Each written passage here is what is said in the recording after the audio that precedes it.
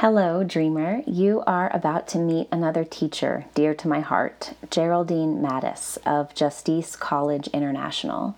Like Bob Quinn, who I talked to in episode 5, she's a holistic healthcare provider who is also passionate about dreams and the symbolic realm. She's bringing you insights from her decades of work with reproductive health and with dreams.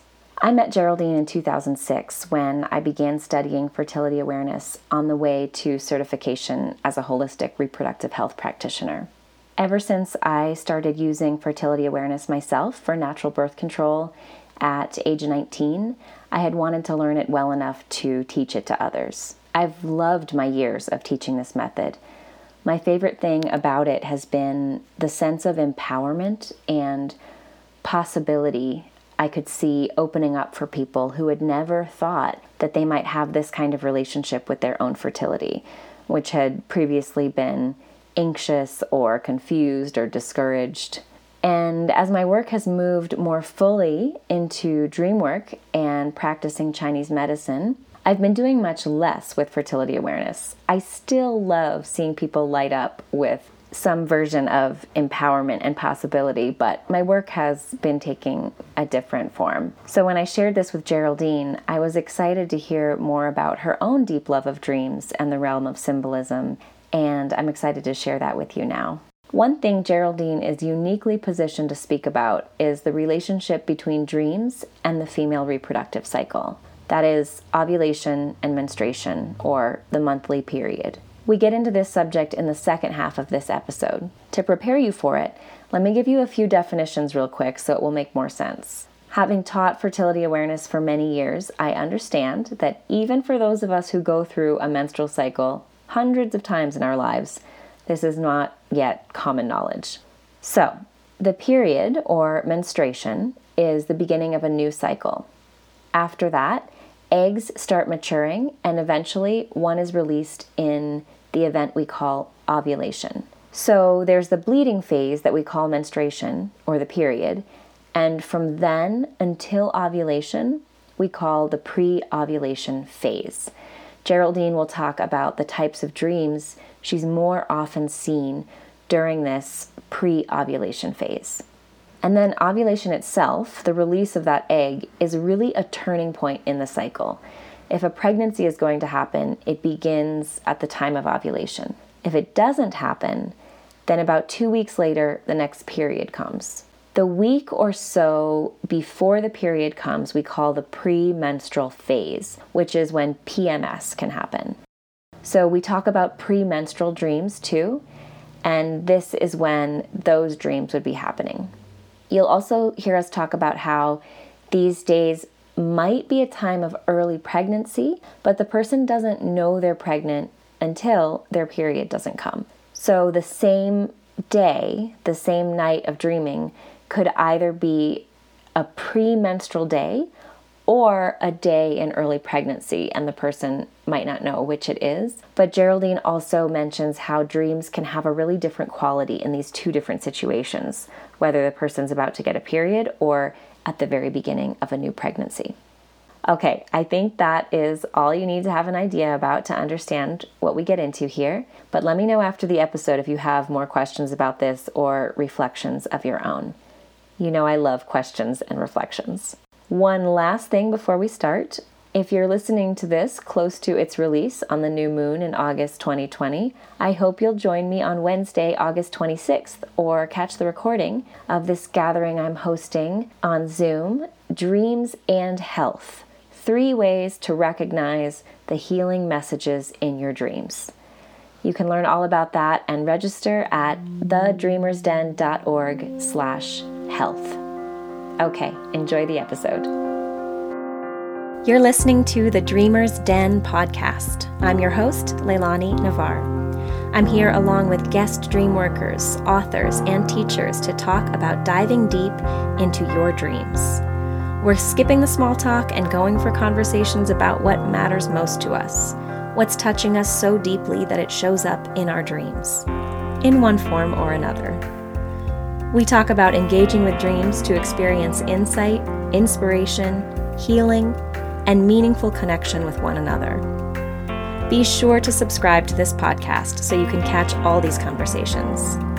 Visit thedreamersden.org/open for a free video and mini book I put together to help you learn more about opening up or deepening your own relationship with your dreams. My guest today is Geraldine Mattis. She is the founder of the Justice Method, which is a fertility awareness-based method, and she's currently the college dean and academic director of Justice College International. Geraldine has been a fertility awareness educator and holistic reproductive health practitioner since 1977, and she's been active in the reproductive health freedoms movement since that time. She also has a doctorate in depth psychology from Pacifica Graduate Institute. Her doctoral work is called The World's Geography of Love, and it focuses on a psychophysiological view of women's beauty and blood mysteries, and how these are connected to love as the gluteum mundi, or the glue of the world. Her work now integrates her experience in sexual and reproductive health with a depth psychological view of healing. Welcome, Geraldine. Good morning, and thank you for inviting me.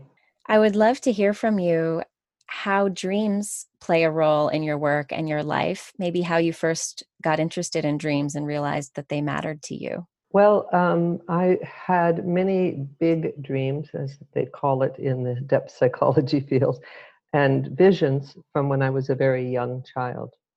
And they always sort of told me the truth, is the best way I can put it. I grew up in a pretty untruthful family and system, and I was often very confused about what really was going on and what was the truth.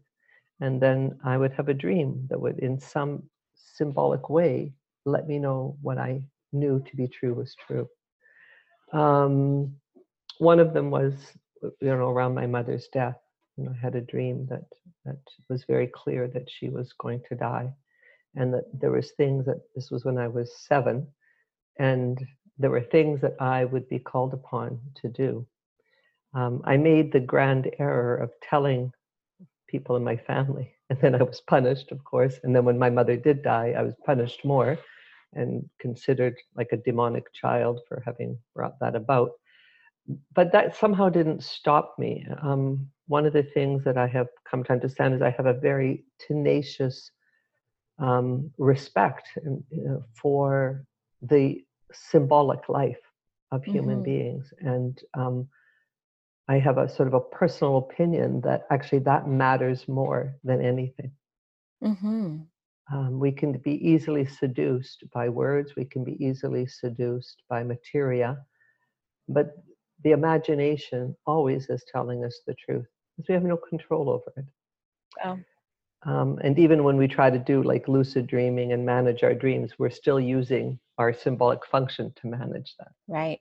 Wow, what a powerful story. What was it like for you? I mean, I'm sure it's a long journey, but between then and then your work at Pacifica, surrounded by people who value the imagination and dreaming, how was it for you to hold true to that from age 7, where it was so profoundly rejected, until now? Honest to goodness, Leilani, I cannot tell you how. I think it was many times what we might call grace or divine intervention or anything.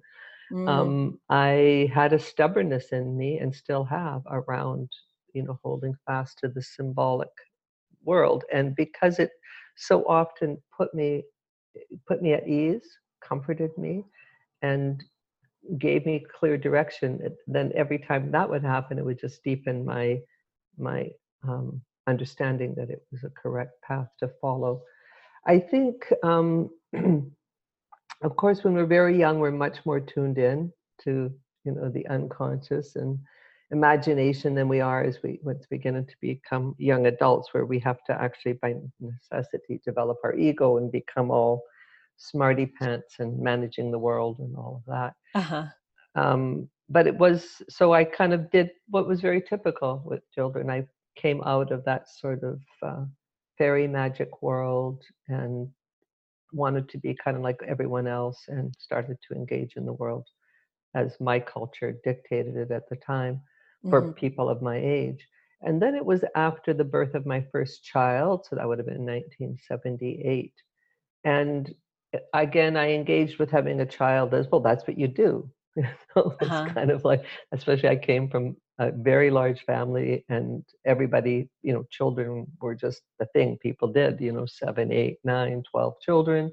Mm-hmm. Um, and it was after the birth of my first child that something was struck in me very deeply, that I was in deep trouble, sort of recommitting the sins of the father, as it were, in terms of raising the child and my values, and that there was all the things that I had felt injured by, I certainly didn't want to do to this completely beautiful little being Yeah. that I was immediately deeply in love with. And I'm sure many people will share that kind of experience. Yeah. Um, and so I knew that I was not that well and sought some help. And I had the very first dream I had was a Native American woman. And at the time, I didn't know was of Native American heritage or part Native American heritage. But in the dream, she was inviting me to get out of this sort of labyrinth or maze of kind of like white concrete. It was very sort of your typical industrial kind of scene. And to come out of that, well, to come out of that was to go into the desert. And I'm not a fan of deserts. Like deserts always make me a little bit kind of anxious and thirsty, I'm kind of a woods and water girl. But something compelled me to follow her, and she was very like kind of old, wizened, all wrinkled up in her buckskin, and sort of that kind of a costume. And she reached with her hands into this red desert earth and dug deep enough to where there was moisture, and there were hundreds of thousands of eggs Mm. of some sort of creature. And I was actually quite freaked out. I was only 23. I was pretty icky and like kind of looked like insect eggs, but I wasn't certain in the dream. They were just eggs, like kind of the primordial eggs. And I was like, I didn't want to look, and she kept inviting me to look at it. Now, I had a dream with that woman in my dreams for about 15 years, almost every year within a week of the first dream, she would come in my dream, and there was an evolution Uh-huh. of what that was about. And what I came to understand was that she was inviting me to look at the mysteries, the creation mysteries. Mm-hmm. And at the time, I had just started doing fertility awareness. And I kind of connected that there was something about being engaged with understanding the mysteries of the female physiology and the cycling and all of that, that had to do with something very profound. And so I kind of kept hanging with this old woman and developing my work in fertility awareness, developing my work in functional medicine and healing, doing my training and learning, and ultimately in depth psychology. And my interest in depth psychology came sort of well before that, because I was always sort of interested in mystical things and magical things, and had done a lot of reading and alchemy and magic and stuff at that time. So it was sort of a natural kind of union of the two, my interest in fertility awareness and science, and I was involved in the home birth movement, became a midwife, and this whole development of the love of the female body and all of its mysteries, really, the profound, like, my God, how we make mother's milk. Like, it's just Yeah. blows my mind to this day, how the fetus develops, how we don't reject it from the word go. And there's just so many, really, in some ways, things that seem to be in the realm of miracles that happens Absolutely. in that process. And so I think there was just a deepening reverence for me, and this dream of this old woman kind of speaking to me about what these eggs were and meant kind of kept encouraging me, as well as my work with the people I was working with, clients coming to me and me sharing what I knew and their excitement and enthusiasm. And what I think very quickly discovered, which made me a little bit of an oddball in the natural family planning community at the time, and still in some ways, even in the fertility awareness based method realm, is that I understood it's not just science. Uh-huh. That to engage with fertility awareness is actually to engage in some level with transformational mysteries. Mm-hmm. Because when I started to see in my clients their dreams changing as they engaged with it, making sort of very deliberate choices about how they would live or not live, who they would relate to or not relate to as sexual partners, seeing things like, inviting them to do dialogues with their uterus and how that would change their experience of menstruation, for example. As one woman that I was working with was suffering from menorrhagia, and she had just been with a new relationship, like a couple of years, and she had never had menorrhagia up till when she started dating this person, then eventually living with them. Which is very, very heavy bleeding for our listeners who may not know the term. Thank you. Very heavy bleeding. So one of the things that I always ask my clients is, when did this start, and when do you remember last feeling well? Like, what was happening in your life? So I said, when did this heavy bleeding start? And she goes, well, it's sort of, and then she kind of pieced it together to beginning to live with this man. Uh-huh. And the relationship sort of seemed okay, but one of the things that she was experiencing was what we would now call lamplighting, right? Is that what the word? Oh, gaslighting. Gaslighting, lamplighting, yeah. There wasn't that term back then, but that's what we would call it.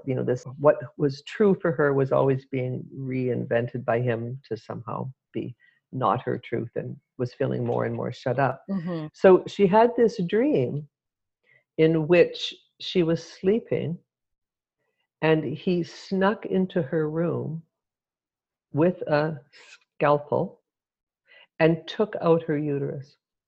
Wow.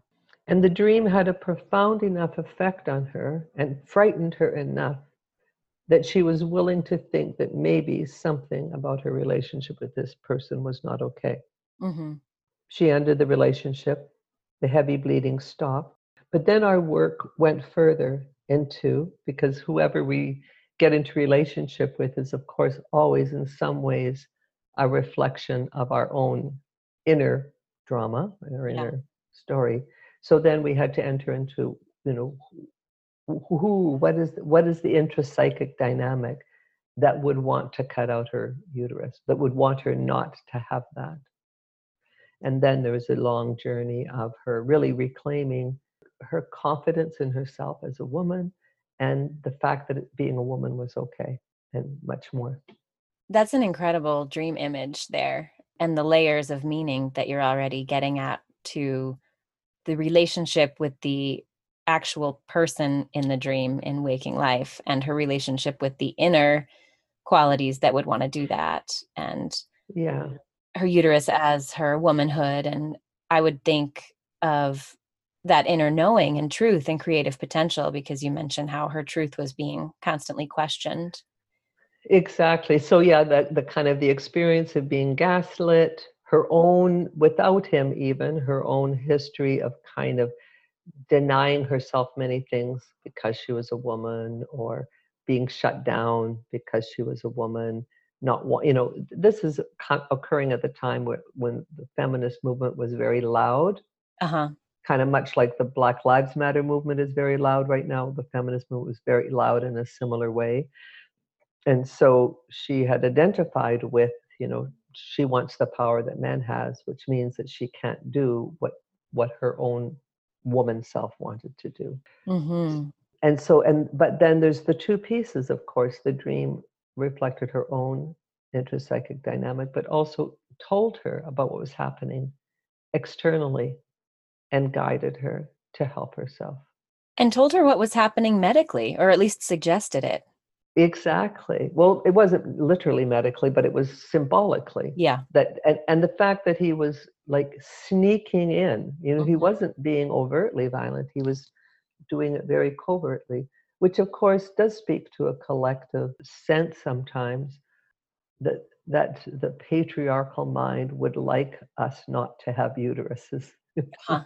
because they're inconvenient, they're problematic, unless children are to be had the rest of the time, they're considered a problem in terms of, we might become hysterical, we're bleeding, and bleeding is kind of a problem for many reasons. I don't need to go into the whole menstrual taboo. Right. And the inconvenience of it, even the disruption to the everyday being the same level of productivity. Right. But also, too, the ways in which I think the menstrual blood reminds the ancestral patriarchal mind of how it actually shut down the blood mysteries Mm. that were once such an important part of human understanding, imagination, ritual, discourse, where the menstrual blood, or the blood of woman, was a powerful thing. It was a magical substance. Mm-hmm. And so that dream really speaks to sort of some profound ancestral fear and hatred of the uterus and what that represents. Yeah. And the bleeding, the heavy bleeding in the symbolism of waking life, in my imagined version anyway, is almost like an outcry, to get even louder in that moment of some force trying to silence it, to produce. Right, two things, yeah, the outcry and also the getting rid of. Yeah, the flushing it away. Well, this conversation is so rich. There's so many places I would love to go. And you're really speaking my favorite kind of language, where the symbolic and the mythical level of our waking lives is interacting with our dreams, is interacting with the very concrete, researchable, repeatable, statistical realities of our physical bodies. Because I know from having studied fertility awareness with you and gone over cases with you, how rigorous you can be about those details and the scientific quality of that. Mhm. And so for all of this to coexist together feels very natural to me, but it is not so natural in our culture at large. So I'm wondering if you have any examples where these two ways of knowing, maybe we could call them, or ways of understanding the world, come together for your clients or for you. And it's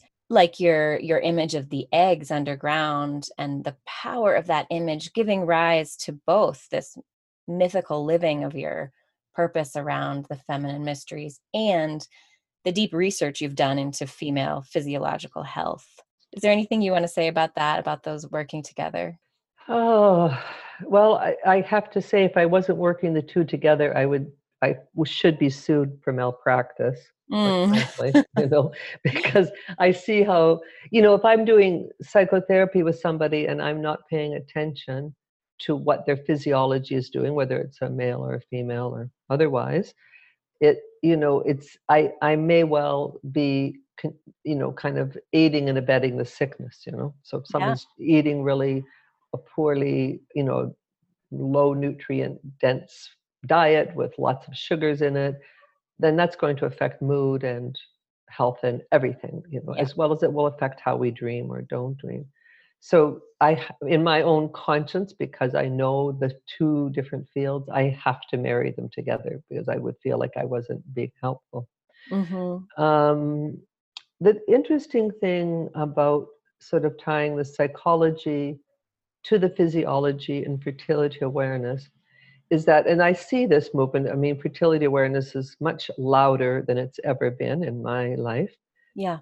is that there's still a tendency to commodify and commercialize fertility awareness. Yeah. And as with everything in our cultural way, right? As with Yeah. everything, yep, everything can be commodified. Mm-hmm. So, part of really reclaiming what I call the feminine principles, or the principles of sort of being with what is really real and true now, rather than having to control and manipulate, etc. But to is when I invite people to work with their menstrual cycles or work with their bodies, it's about what is the meaningfulness of this to you, not so you can have a perfected body, Mm-hmm. but so that you can have a profound respect for this life you've been given, and the opportunity to experience life through this physical being that is you, and to kind of move into a place more of awe and respect rather than how can I use my body to get what I want and need? How can I use my body to be more attractive so I can attract the right mate or get the right job? How can I take care of my body so I can work it harder? Mm. Versus how do I take joy in the very fact of my living and being? How can I care for my body because it is this beautiful and miraculous gift I've been given? So it's a matter of sort of a shift from doing, which is very much the realm of the patriarchal world. It's like you have to be productive and doing, and everything has to be put to use as much as possible, Yes. versus how do I just take joy in the fact that I have legs that can walk through the garden. It's so beautifully said, and a reminder that I think I still need on a regular basis. The tension between that idea of perfecting the body so that it can feel better to be in here and do more of what I want to do, with also wanting to feel simply connected and in a deep relationship with the life flowing through me and being alive in this body and experiencing all the sensations of it, and not as you say, wanting to do something to it or do something about it. Okay, so let's do an analogy here for people to really get this, because I Great. think that we'll go into like a psychological horror show. Okay. So you have a baby, and maybe you've worked really hard to get this baby, whatever, and you're so happy to have this baby. And there's two ways that babies are raised. One, they're raised according to what the parents want the child to be when they grow up. And two, the parents raise the child to become who the child is. Mm-hmm. So let's say you and I are having babies, and we have three of them, and we are raising one to be a doctor, one to be a lawyer, and one to be, I don't know, a news anchor. Okay. And so our whole purpose for everything we do for this child, their care, their education, their nutrition, is so they will become what we want them to become. Mm-hmm. What do you think the child's inner life will be like? Oh, probably terribly conflicted and tortured with between their own drive to be who they are and drive to please us. Exactly. So really innately, we have something within that is driving us. So in depth psychology, we call it like the genius or the daemon, which is what is our soul's kind of story, purpose for being, Yeah. having incarnated in this body. So if our ego takes over and says the purpose of this body is to make, a six-figure salary and to have hot abs or whatever it is, Yeah. we override what the daemon of our soulful purpose is.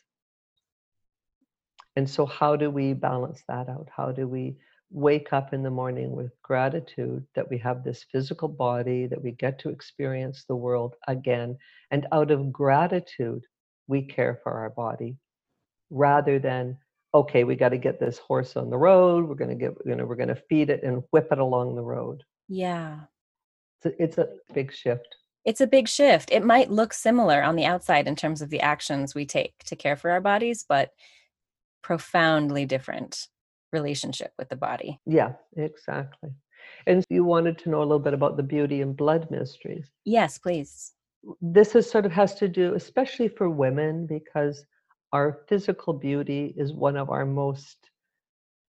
biggest power tools, whether we like it or not. We live in a world where we are judged by our physical beauty, and it gives us purchase, it gives us power.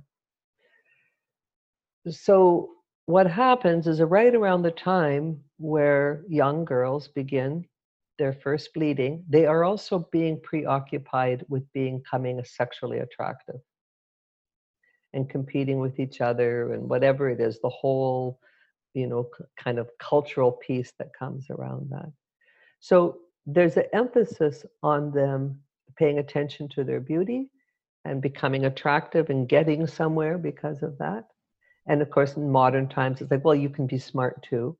But if you're smart and ugly, you will not get the same attention as if you're smart and beautiful. It's just how it is right now It's in the true. world, Yeah. right? Mm-hmm. But no one's talking to you about your blood and what that means. Mm. And that actually your beauty is connected to your blood because the health of your cycles contributes to your physical beauty. Now, I'm Mm-hmm. not talking about the shape of your nose necessarily or the size of your hips, but that your overall physical well-being and beauty comes from a healthy cycle. Right. And in Chinese medicine, we talk about this in terms of the same kidney energy that gives you lustrous hair, and the energy behind your eyes and your lungs and large intestines showing up in your skin. These are all showing up in the Exactly. cycle as well. Exactly. So that kind of radiance and that vitality, which is attractive, Right. is connected to your cycle. So part of the work is to help them understand that the beauty is within, really, and Mm-hmm. that care for the cycle. And that always creates a profound psychological sort of shift for them because a lot of times they'd say, well, this is just a real inconvenience, this period thing. Now I have breasts and I'm looking kind of hot and, I can be attracted to whomever I want. And the blood seems to be an inconvenience. But when you Uh-huh. tie in that the health of their ovulation and menstruation, that cyclic events, is related to how hot they're going to be, Uh-huh. they get it. They Yeah. get it. Yeah. Right. Yeah. And I've done a series of workshops with women in kind of from 19 to 25 age group, sticking to that group, where we workshopped weekends together, focusing on the blood and the beauty. So we workshopped what does it mean to be beautiful? How do we express our beauty? How do we feel about it? And then also, what about our blood?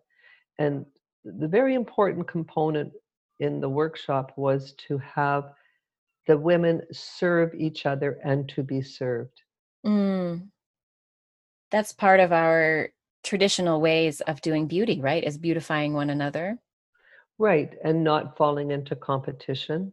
So I wonder, as we're tying this radiance and beauty to the blood and our cycle health, if it also ties to what we were talking about, or how it ties about the genius and the soul's purpose, the radiance that someone can have when they're really connected to what they're doing here and feel that they're living their purpose. And if I could even reach out and thread in the dreams, because I think you talked about how that dream of the Native American woman and the eggs gave such an anchor to the purposeful work you've gone on to do. Mm-hmm. And do you see that connecting with the blood and this symbolic layer and the dreams is also helping them connect with that sense of purpose, their genius? Right. So when I work with people, of course, I work, where they're at. And so for some, they're more focused on menstrual cycle issues. Others are not. So I really pay attention to what the dreams are asking us to focus on.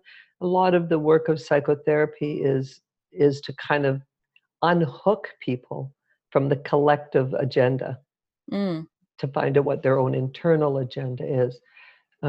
So a lot of that work is finding the soulful purpose. People come, they're not happy with a relationship or their work, or they're full of self-hatred, their addictions because they can't find peace. And so part of the how do you find peace with them is to look at what are their dreams saying, because their dreams will tell them. So for example, every day before I have, the big monthly office meeting, I have dreams of being on the beach and huge waves are crashing over me and I'm being swept out into the ocean. So that indicates, of course, that there's an overwhelm with the work situation. Mm-hmm. So then we have to explore, well, what is the overwhelm? How is it not, taking you on a happy little sailboat, through the Caribbean, right? So it's about the dreams will tell us what is comments on what's happening in our life situation. Mm-hmm. And so it's about how do we pay attention. As we pay attention to that, so in this example I cited, so then it became a question, what is this work? Is it meaningful for you? What are your options? Can you change? And a lot of the therapy for this person centered around them getting into work that was coherent with their soulfulness. Yeah. And then the dreams stopped. Now, what's interesting is the dreams for this person come whenever they're getting into something like that, some sort of dream of an overwhelming natural event comes into their dreamscape whenever they are moving away from what is truthful for them. Oh, I'm sure there are people listening right now who just had an aha moment, because I think that's a common human imaginal version, the big waves and the earthquakes and the volcanoes and. Right. So if you're having these big kind of cataclysmic natural events in your dream, then it's really something is you are in danger Mhm. of being overwhelmed by the nature of something. And typically, the nature of something is the nature of your own life and being. So, Mhm. how do you get into a more harmonious relationship with the nature of your being? Which oftentimes means that people have to, you know, really trash all the ideas they had, trash all the I'm going to be a this, I'm going to be a that, and deepen into what really is matters and is meaningful for them. So it's scary and Yeah. it's huge because sometimes you have to leave a dysfunctional relationship or a family, or you have to move somewhere to change your job, or you have to spend all your savings to get an education or take a loan out, or that not this isn't small stuff, but yet Yeah. if if you don't pay attention to those sorts of dreams, then you deepen into your any kind of neurosis you have, and most likely you'll deepen into addiction, Uh-huh. which then becomes, the more you deepen into it, the harder it is to come out of the other end of addiction, and the more damage you wreak on your body and your mind and your psyche. And I'm not just talking about like street drugs or alcohol, but like addiction to food or shopping or Netflix or where Sure. any kind of um, sort of avoiding behaviors that we do that keep us from really experiencing the truth of our own feeling and being. Mhm. Yeah, and that is no small task. Like you're saying, It's it's huge. it's good that, yeah, people need support in that, whether from someone like you or friends or family. I mean, you think about people facing a natural disaster. You don't do that alone. Well, you can't do it alone, actually, and that's really the whole topic of my dissertation, is Mm. that you have to have love to do it. Mm. You have to have self-love, and you have to the love of others to love you unconditionally, no matter what kind of messed up state you get in, no matter how much the choices you're making seem completely crazy and going against what other people thought you should or shouldn't do, Mhm. etc. So it has to be love. You have to have love. Beautiful. Well, while we still have some time, I want to come back and ask you more about dreams and the cycle. I'm having to hold myself back because I could talk to you for hours about any one of these things you're bringing up. But I know that people listening are especially interested in dreams. And there's often, for people with a menstrual cycle, this question about, premenstrual dreams. Sometimes I'll see PMS related Chinese medicine type patterns in premenstrual Hmm. dreams. If there is some kind of deeper connection during menstruation, maybe the veil is thinner, we could say, Hmm. and you have such a unique position having done work with cycles and dreams for decades. And I'd love to hear anything you've noticed around that. Yeah, thank you. It is something that I ask my clients, and I actually did track my own dreams with my cycles for, oh, I don't know, maybe like 20 years. I can't remember exactly, but in my journal I'd always put where I'm at in my cycle, where the moon was, and then whatever the dream was. Uh huh. I think there is My experience, this is not, of course, I haven't done a double-blind placebo-controlled study, but my clinical experience, my personal experience, is that there seems to be um, the veil is a bit thinner Mm. premenstrually and during the kind of first couple of days of menstruation. And of course, our physiology is different and our neurophysiology is different at that time. So whether there's like a neurophysiological component that makes us more open to the shamanic realm or not, nothing on that has been proven, but definitely there seems to be a trend to be a more likely to have dreams. In the pre-ovulatory phase, often the dreams are very sort of simple, kind of yes, you're on the right track, or you're not, like very kind of simple little navigational corrections. Uh-huh. Whereas the big dreams, the dreams that are like you're on the totally wrong ship and you're on the totally wrong ocean kind of dreams, come around in the premenstrual period. Mm. And I think that's highly interesting. Yeah. Yeah. And also often the big dreams come when people are ill. Uh-huh. So there's something about being physiologically, we're energetically pulled down a little bit. So we're a little bit more out of our egoic mind. When we're ill, likewise, we're sort of pulled out of our egoic mind, pulled down a little bit more into the unconscious realm. Mm. And so it makes sense to me that the big dreams would happen in that time because we are less connected to the outer world. Uh-huh. Well, I think too about the symbolic nature of the cycle and how it's a creative process Hmm. and how pre-ovulation things are just getting going, as those eggs are just starting to mature and all the possibilities could still be kind of equal. Hmm. That it Well, I think of dreams as recognizing how high the stakes are, right? When we get a nightmare or a really big, a really intense dream in any way, I have the sense that the stakes are higher of whatever the dream is talking about. Exactly. I would agree with you. Yeah, so pre-ovulation, almost the stakes are lower. We're just getting going. But then getting closer to menstruation in terms of the creative process, that's also where would be ripening um, the new creation. If there's a pregnancy there, right? That's where we're sustaining the new life and Hmm. moving into either birthing that new thing or letting go of the uterine lining again with a period and getting ready to start all over again. Does that resonate for you that creatively we're in a different place? Well, definitely we're creatively in a different place. And so pre-ovulatory, noticing that they're kind of just small navigational corrections seems to me, if you're going to use that analogy of you know, creativity, is Hmm. that you don't want to disturb it. It's in a very sort of seed-like place. Uh-huh. And also too, my experience when a woman's pregnant, that persists. It's like little small navigational corrections. It's when a woman isn't pregnant in the premenstruum that she has these big dreams. Uh-huh.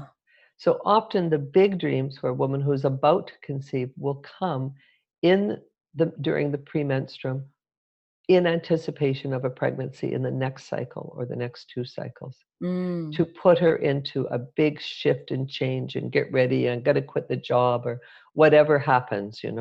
Yeah. And then it's like the psyche settles down. Psyche has you where you need to be for your soul's purpose, and then it becomes quiet Mm. if there's going to be a pregnancy. So we can't, the premenstruum during a pregnancy is what we might not know is a pregnancy. During the time where you might be premenstrual is not the same as when you're actually premenstrual. So Right. if you've already conceived, the psyche responds differently. Yeah. Of course, that makes perfect sense. And you're in a completely different hormonal state. Exactly, and a different psychic state as well. Yes. And Yeah. of course, dreams will often give warning that the pregnancy isn't viable, that something has happened. It's Hmm. very common prior to a miscarriage Hmm. or like a fetal death, especially in later pregnancies, Hmm. that the mother will have had a dream already to say there's something not right. It might not be that the fetus is dead, but that whatever, the dog died or something has happened. Yeah. Yeah. Can I share a dream with you? Please. I'm curious what your take would be on this. It's a little snippet, and it was when I was pregnant with my second child, and still, I think, late in the first trimester.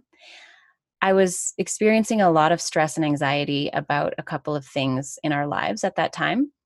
And I was feeling doubly anxious because I thought, what if this stress and anxiety is negatively affecting my baby? Mm-hmm. And I had a dream that the point in my ear, so we have acupuncture points in the ear, there's a map of the body, Mm-hmm. and the point in my ear associated with the heart is bleeding.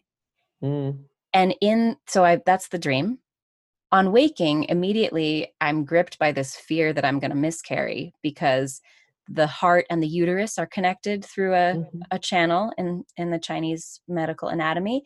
So I'm thinking, okay, symbolically, this is a miscarriage of my uterus through my heart. I don't know. But of course, I'm very anxious at this time. So it's easy for me to read it that way.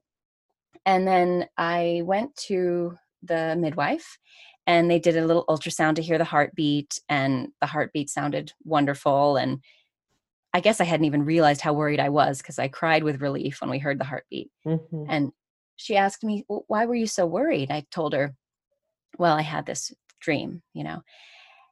And like many medical providers, she gave me a version of, oh, that's just a dream. Don't you worry about those things. I had so many weird dreams when I was pregnant, and I didn't go into it with her. I didn't say, no, I I work Yeah, with dreams. There was totally. a reason. It was symbolic. But in any case, my baby was fine and she's still fine. I'm just curious what you make of that dream, if it says anything for you. Well, I would, of course, pay attention to the dream. Mm-hmm. And I think already you had an intuition that you were a bit more stressed out than was ideal for a Mm-hmm. pregnancy, and had a concern of how that might affect the child. And in a most simple way, the dream was saying, yes, pay attention, Uh-huh. keep paying attention, that this could be. And of course, when we have dreams and we're pregnant, sometimes the dream is about the child. Mm-hmm. So is this about her heart? And we have to look at the heart not just physiologically, but psychologically. So, what is this child's experience in the uterus? What is the dream telling you about something that is developing in her heart at a psychological level or spiritual level or soul level that you might need to be wary about or mindful of? Mm. That there might be some connection being made already. So I would take that dream forward into time. How old is your little girl? 6. 6. So I would contemplate, who is she on a heart level? Mm-hmm. What is the character of her? And how perhaps maybe the dream might be speaking to you about the heart connection between the two of you, and how that might be more fragile than maybe the heart connection between your other children. Because not every child's the same in terms of what they need from the parent, right? Some are pretty like delicate, and they need more tenderness than others. Yeah. Yeah, definitely. Oh, that's really a great angle for me because in terms of the 5 element energetics Mm-hmm. in this dream, there's this overflowing of heart fire energy Mm-hmm. through the blood. And indeed, I would say that she has an abundance of the heart fire element. Right. So that's very interesting. Right. So then so the dream was in some ways probably already telling you. And of Mhm. course it's interesting that we often go into catastrophizing Mhm. from dreams, right? Rather than moving away from fear into what does this mean, and what is it trying to tell me? And because we it's part of our sort of culture, our world culture. It's part of being overly driven by the ego and masculine principles, is that we go into fear so we can go and fix it, get out the sword and kill the dragon. Mm. But to resist the fear of what the dream is telling us, because we put our like non-dreaming judgment, bleeding is bad, Uh-huh. right? Rather than what does bleeding symbolize, right? So we immediately go into, oh my God, something's wrong. So that's what I mean by resisting catastrophizing. Yeah. Because in the dream world, there is no good or bad. Mm-hmm. It's just an image that's trying to speak to you about what's going on. But we have to be careful not to literalize the dream world. Yeah. I'm so fascinated by that right now. I'm listening on Audible to Larry Burke's book about cancer warning dreams. Exactly. And it's challenging. I've been, I think at first we do want to take our dreams in some literal way. They're really about this person, or they're really about this thing. And then we have to move into symbolism. But now I'm listening to these warning dreams where there was a lot of literal information for the people who later were diagnosed with their cancers. Mm-hmm. And so I'm looking for this new way to hold open to the literal and symbolic at the same time. Exactly. Yeah. Yeah.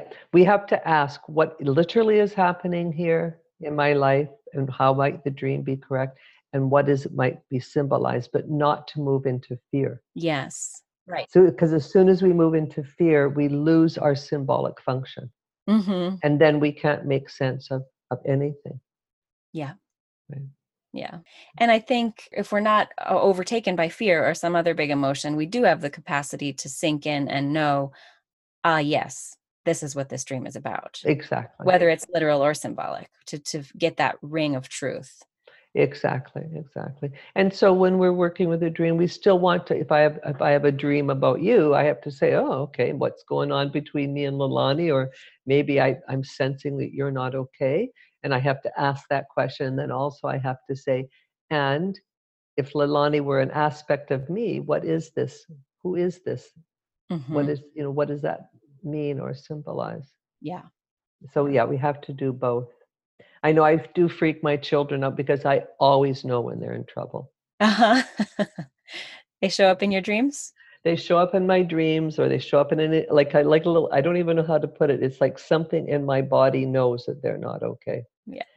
And of course, I have to be very measured in how I respond to that, because they're grown-up men with their own families and everything, and I can't go off into hysterical mother mode.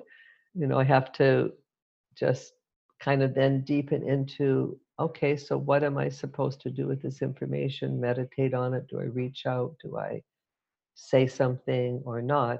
Because my sense of something's not wrong often is predictive.